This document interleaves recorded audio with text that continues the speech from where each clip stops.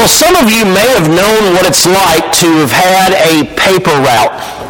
I've never had one, but the people that I've talked to talk about getting up early, well before the sun comes up, and that there are certain things you would have to account for.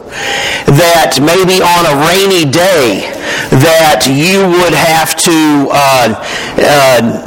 be prepared to spend some extra time stuffing those newspapers down in plastic bags.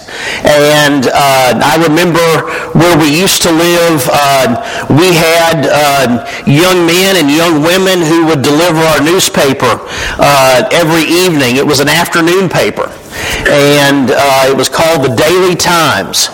And so sometimes, if you ever had a paper delivered to your front door, sometimes they get it real close to the front door. Sometimes it's stuck somewhere out there in the hedges or something like that. But then they would come along every once in a while, and there'd be a knock at your door.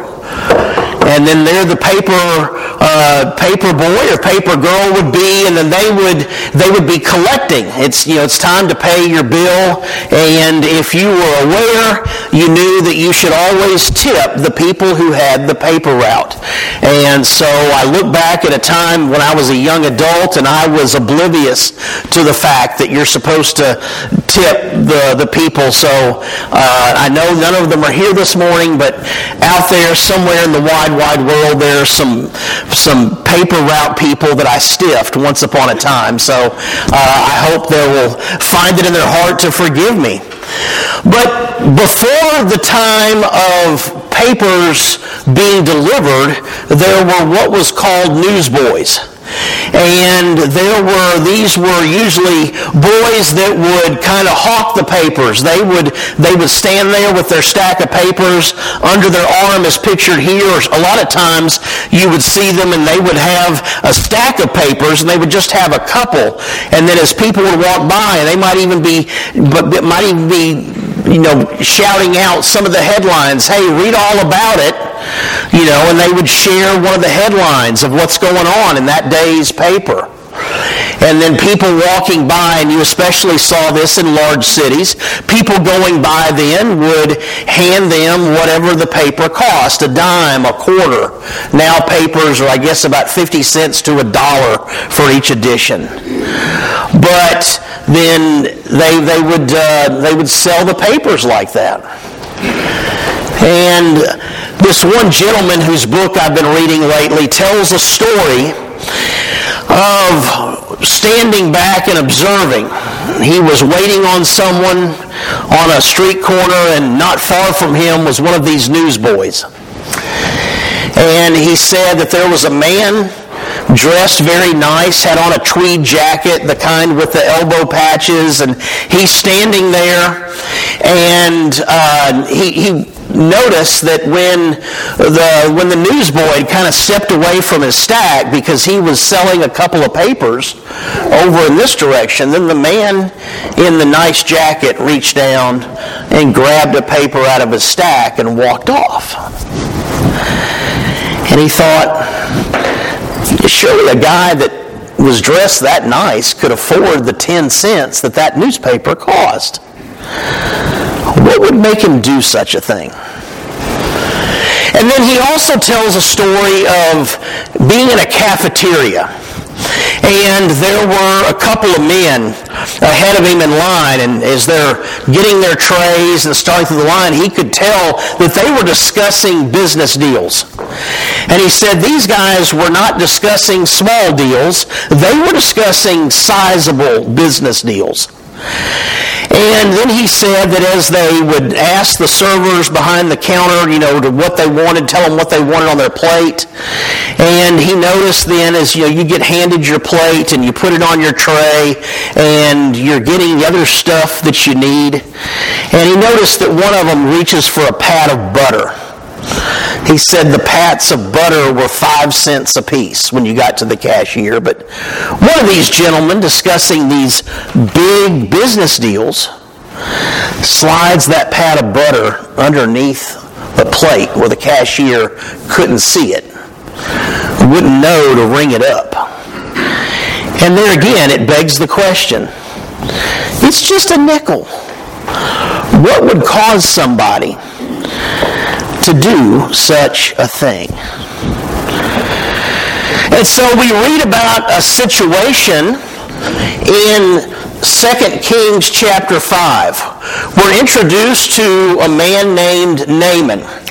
In 2 Kings 5 verse 1 we read, "Now Naaman was commander of the army of the king of Aram. He was a great man in the sight of his master and highly regarded, because through him the Lord had given victory to Aram. He was a valiant soldier, but he had leprosy." And so right here we're introduced to this character in Scripture.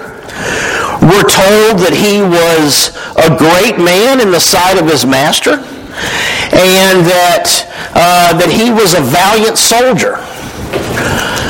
But then we're told at the end of verse 1 here, but he had leprosy. Now in his household was a servant girl, someone who had been captured in one of the battles that had been waged by Naaman. And she was saying, if only my master would go to the prophet, the man of God, and then he could be healed of his leprosy. And so Naaman is encouraged. Hey, why don't you go talk to this prophet, and why don't you go see if he can heal you of your skin disease? So Naaman then goes to the king of Syria and says, hey, I've been told that there is a prophet in a place called Samaria, and so I would like to go and talk to him and see if he can heal me of my skin disease. And so the king of Syria says, absolutely. As a matter of fact, I will send a letter to the king of Israel, and I will let him know what it is that you're seeking. So then Naaman takes off, and he presents himself to the king of Israel, and he presents a letter. And so the messenger takes the letter to the king, and so the king reads this letter from the king of Syria. And the king of Israel then tears his robes, which in the ancient world, that was a way of exhibiting a way of exhibiting grief over something. It's like the king of Israel is like, you've got to be kidding me. What is he trying to do? Pick a fight? I'm no healer. I don't have the power to heal. And so in the eyes of the king of Israel, he's thinking, good grief. What does he want me to do? And so he feels like he's being set up. Like the king of Syria is trying to pick a fight with him. That, hey, I'm going to present to you one of my commanders, someone who I highly favor, and I'm going to see if you can heal him. And the king of Israel is probably thinking, well, if I can't heal him, and then he goes back and he's still got his skin disease, and then Israel's going to be waged war upon by Syria. But then Elisha gets word of this, and Elisha the prophet says, why are you so distressed? Send him to me. Elisha knows the power of God, doesn't he? And so he sends word to Naaman that, hey, if you'll just go and wash in the Jordan River 7 times. And as a matter of fact, Naaman doesn't even get to talk to the prophet. He sends word by messenger. So Naaman goes away, and he's pretty angry. Because he's thinking, man, we've got rivers back where I come from that are better rivers than what the Jordan is. The Jordan can be kind of a muddy river. And so I don't want to wash in that mud puddle. I'd rather go back, and if I'm going to wash 7 times, I'm going to do it back at home. Why did I waste my time coming all the way over here? But then some of the servants say, if the prophet had asked you some great thing to do, wouldn't you have gone out and done it? Well, of course I would have, he replies. And they say, well, then do this simple thing.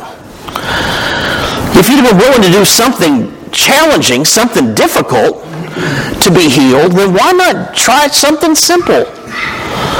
So then Naaman goes and he washes in the Jordan 7 times, and then he is healed of his leprosy. And so then we are going to pick this up in, I think, verse 14 of 2 Kings chapter 5.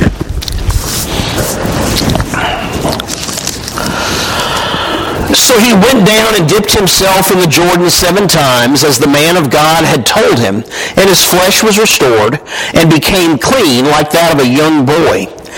Then Naaman and all his attendants went back to the man of God. He stood before him and said, now I know that there is no God in all the world except in Israel. So please accept a gift from your servant. Now, isn't that mission accomplished for the prophet? If the guy does follow through with what he told him to do, he washed in the Jordan 7 times, and then now he's cleansed, and now he sends this message that, okay, now I know that the gods that everybody else has been worshiping, maybe that Naaman himself has been worshiping, are false gods. And he says, now I know, my eyes have been opened.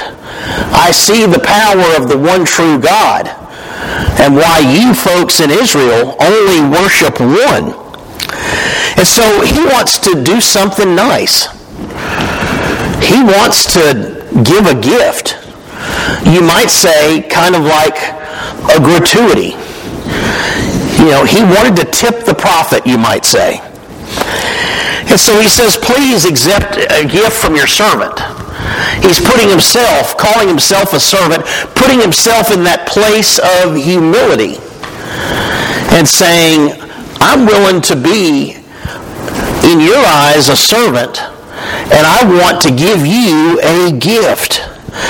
Verse 16, the prophet answered, as surely as the Lord lives, whom I serve, I will not accept a thing. And even though Naaman urged him, he refused. If you will not, said Naaman, please let me, your servant, be given as much earth as a pair of mules can carry. For your servant will never again make burnt offerings and sacrifices to any other god but the Lord. But may the Lord forgive your servant for this one thing. When my master enters the temple of Rimmon to bow down, and he is leaning on my arm, and I have to bow there also. When I bow down in the temple of Rimmon, may the Lord forgive your servant for this. Go in peace, Elisha said. After Naaman had traveled some distance, Gehazi, the servant of Elisha, the man of God, said to himself, my master was too easy on Naaman, the Aramean, by not accepting from him what he brought. As surely as the Lord lives, I will run after him and get something from him. So Gehazi hurried after Naaman. When Naaman saw him running toward him, he got down from the chariot to meet him. Is everything all right? He asked. Everything is all right, Gehazi answered. My master sent me to say, 2 young men from the company of the prophets have just come to me from the hill country of Ephraim. Please give them a talent of silver and 2 sets of clothing.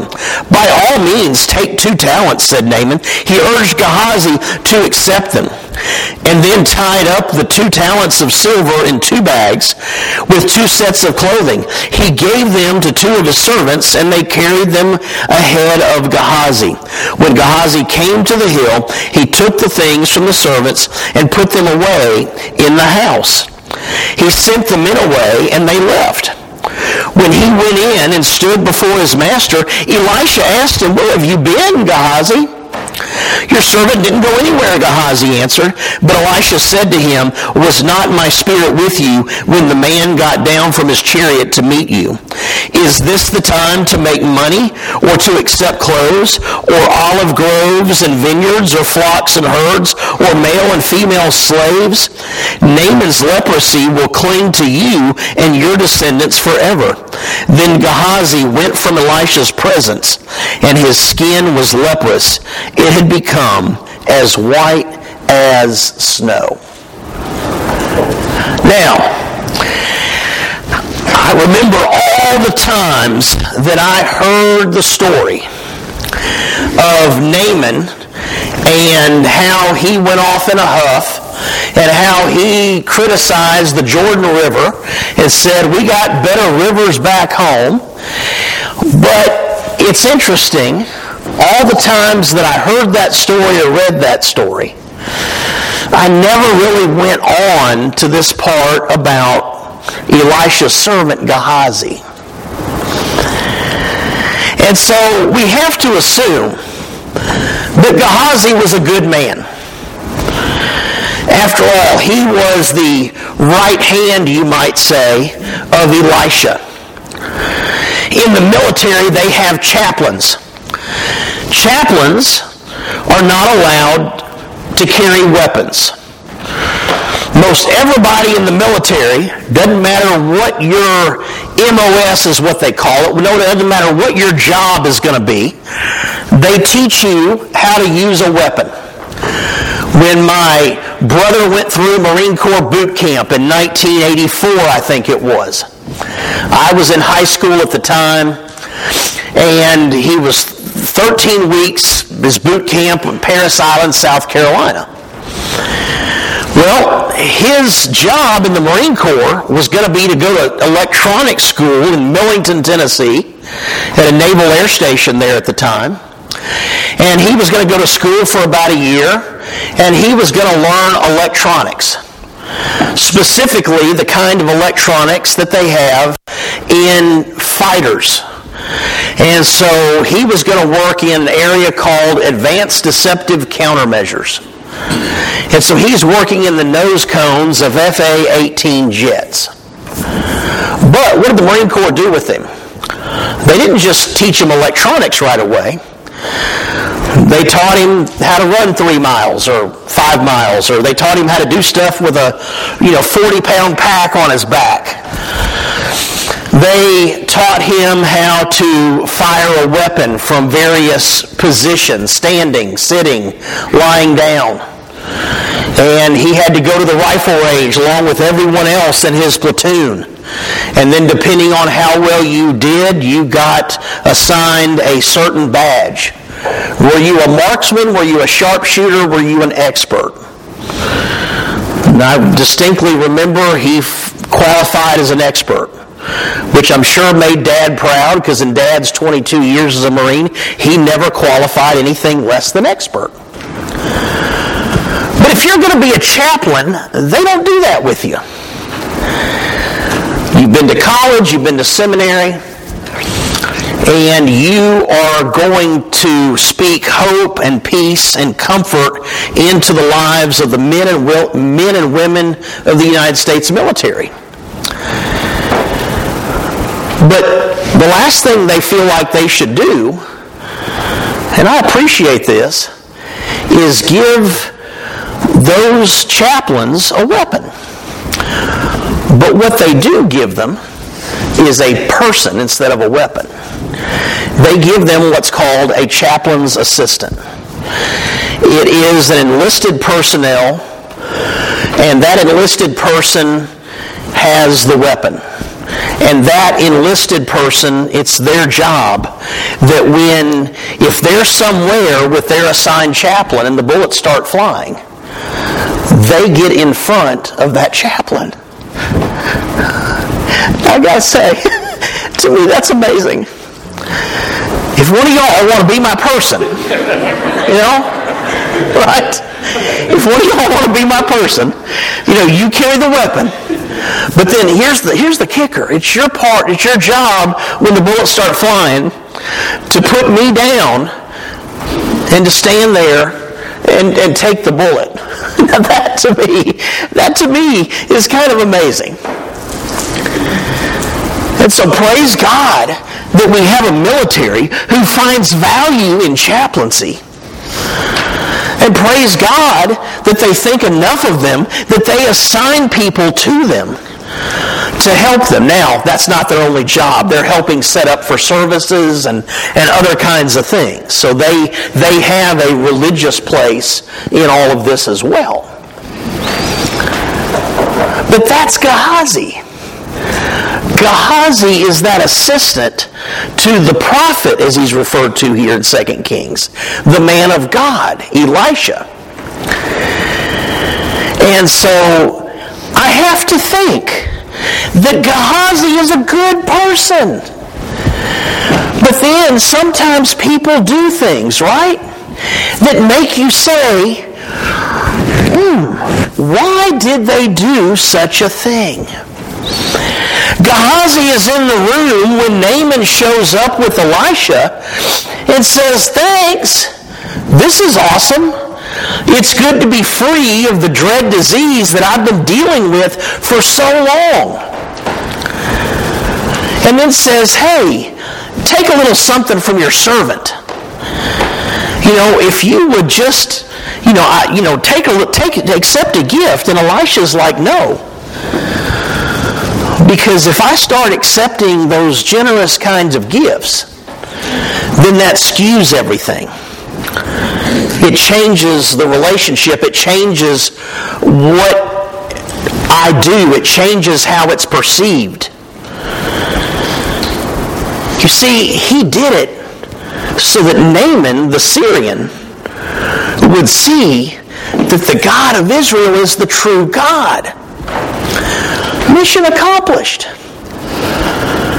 But then, if he starts taking stacks of cash for it, expensive gifts, that's where corruption seeps in, right? I think Elisha knows this. And he says, no, we don't want to we don't want to give the devil a foothold here. We're not going to start down that road. And so he says, no. Now Gehazi, we don't know. Scripture, as often is the case, doesn't tell us what's going on between his ears. We don't know the motivation. We just know that for whatever reason, maybe things were tight at home. Maybe things are rough. And he's wanted a better standard of living for a while. We don't know. We just know that he takes it upon himself to run after Naaman. Boy, he might be thinking, if Elisha's not going to take the gift, I'll take the gift. No need to let it go to waste. So he runs after him. And then it gets worse, though. Because he doesn't just say, I'll take the gift. He tells a lie, doesn't he? Yeah. There's deceit here. There's a lie. And then he comes back, and Elisha knows he's been somewhere. And then he says, where you been? Oh, I didn't go anywhere. No, I just went outside for some fresh air. But no. He went. He got the gift. He came back. And now he's lying again. Because that's often what happens with deceit, right? There's a lie, and then there's another, and there's another. And pretty soon, it's hard to know sometimes where the truth ends and the lies start. And so, there's this preacher named Fred Craddock. Fred Craddock taught at a seminary in Atlanta and preached in the mountains of northern Georgia. died, I think, in 2015 in Blue Ridge, Georgia at the age of 86. Considered by many of us to be one of the greatest preachers, most influential preachers of the latter 20th century and early 21st century. But Fred Craddock tells a story of being home one summer. And while he was home, working at a job at a factory in West Virginia, working alongside a black man. And he said, there we were, clocking in at the same time every day, clocking out at the same time every day. And he said, we were doing the exact same job. Our production level was exactly the same every day. He said, but then one time I noticed we got our paychecks, and I glanced and noticed that his was $15 less. Now, $15 now may not sound like much. A lot of folks in here make more than that in an hour. But you go back several decades, and that $15 went a long way for somebody in the course of a week. And so Fred Craddock looked over and said, there's a problem. They've made a mistake. Your check is short by $15. And he says, let's go to the personnel office and let's talk to them about it. So the man said, okay. See, the man was illiterate. So Fred gets him up there in that personnel office and says, hey, we got a problem. There's a discrepancy. His check is short. I knew you all would want to rectify that mistake. And so one of the personnel managers then leans over to Fred Craddock and says, oh, we didn't know he could read. What does that tell us? That sometimes people are willing to take advantage of somebody else if they just think they don't know any better. And we could ask the question, what would make someone do such a thing? In Luke chapter 3, John is preaching boldly along the banks of that same river where Naaman had washed 7 times so many years earlier. And in Luke chapter 3, beginning with verse 7, we read that John said to the crowds coming out to be baptized by him, you brood of vipers, who warned you to flee from the coming wrath? Produce fruit in keeping with repentance, and do not begin to say to yourselves, we have Abraham as our father, for I tell you that out of these stones God can raise up children for Abraham. The axe is already at the root of the trees, and every tree that does not produce good fruit will be cut down and thrown into the fire. What should we do then? The crowd asked.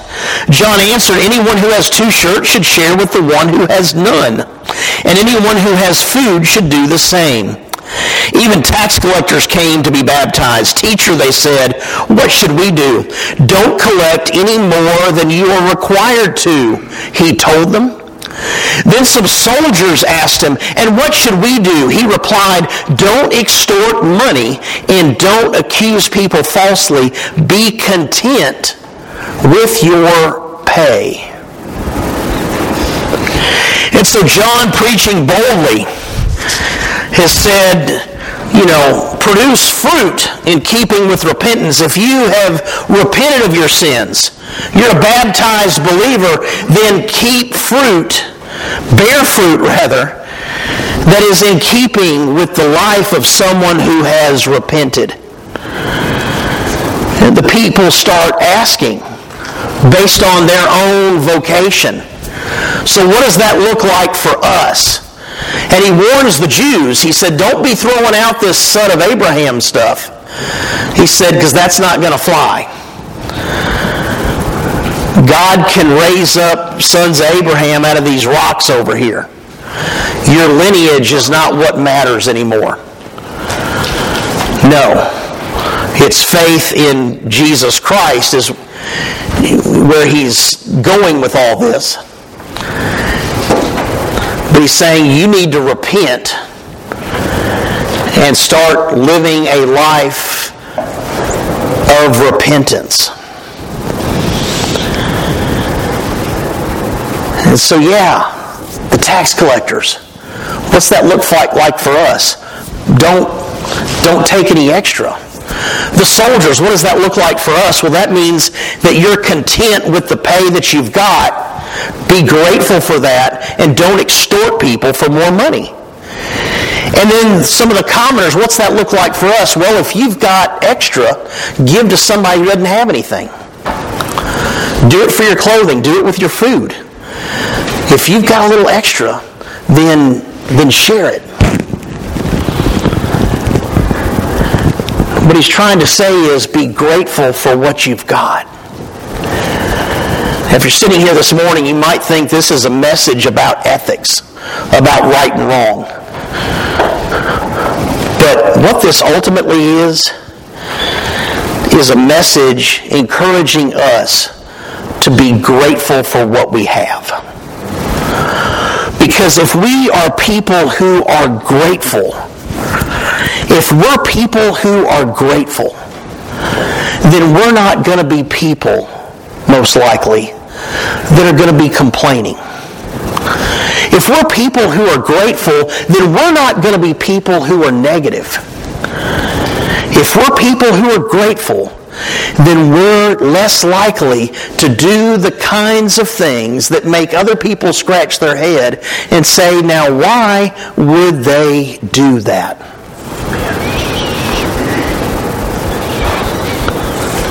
And so, church family, God encourages us to be thankful. Yes, we're to bear fruit in keeping with repentance. And yes, when it comes to right and wrong, we're supposed to do the right thing and not the wrong thing. But it starts, the foundation of all that, starts with us being grateful. Not people who are greedy. Not people who are always comparing themselves to others. We close today. Colossians 3:15 tells us, and let the peace that comes from Christ rule in your hearts. For as members of one body, you are called to live in peace. And always be what, church? Thankful. That's right. May God help us all, myself included, to be thankful people. If you are with us today, I hope that you will feel compelled to respond to today's invitation, if it's for you today. That if you've not yet declared Christ as Lord and put on Christ in baptism, that you will do that today. But also, if there's something that's weighing on you and you would appreciate the prayers of this body, that you would just come forward and share with us what's weighing on you, and we can pray with you about whatever that concern is. Let's stand together and sing.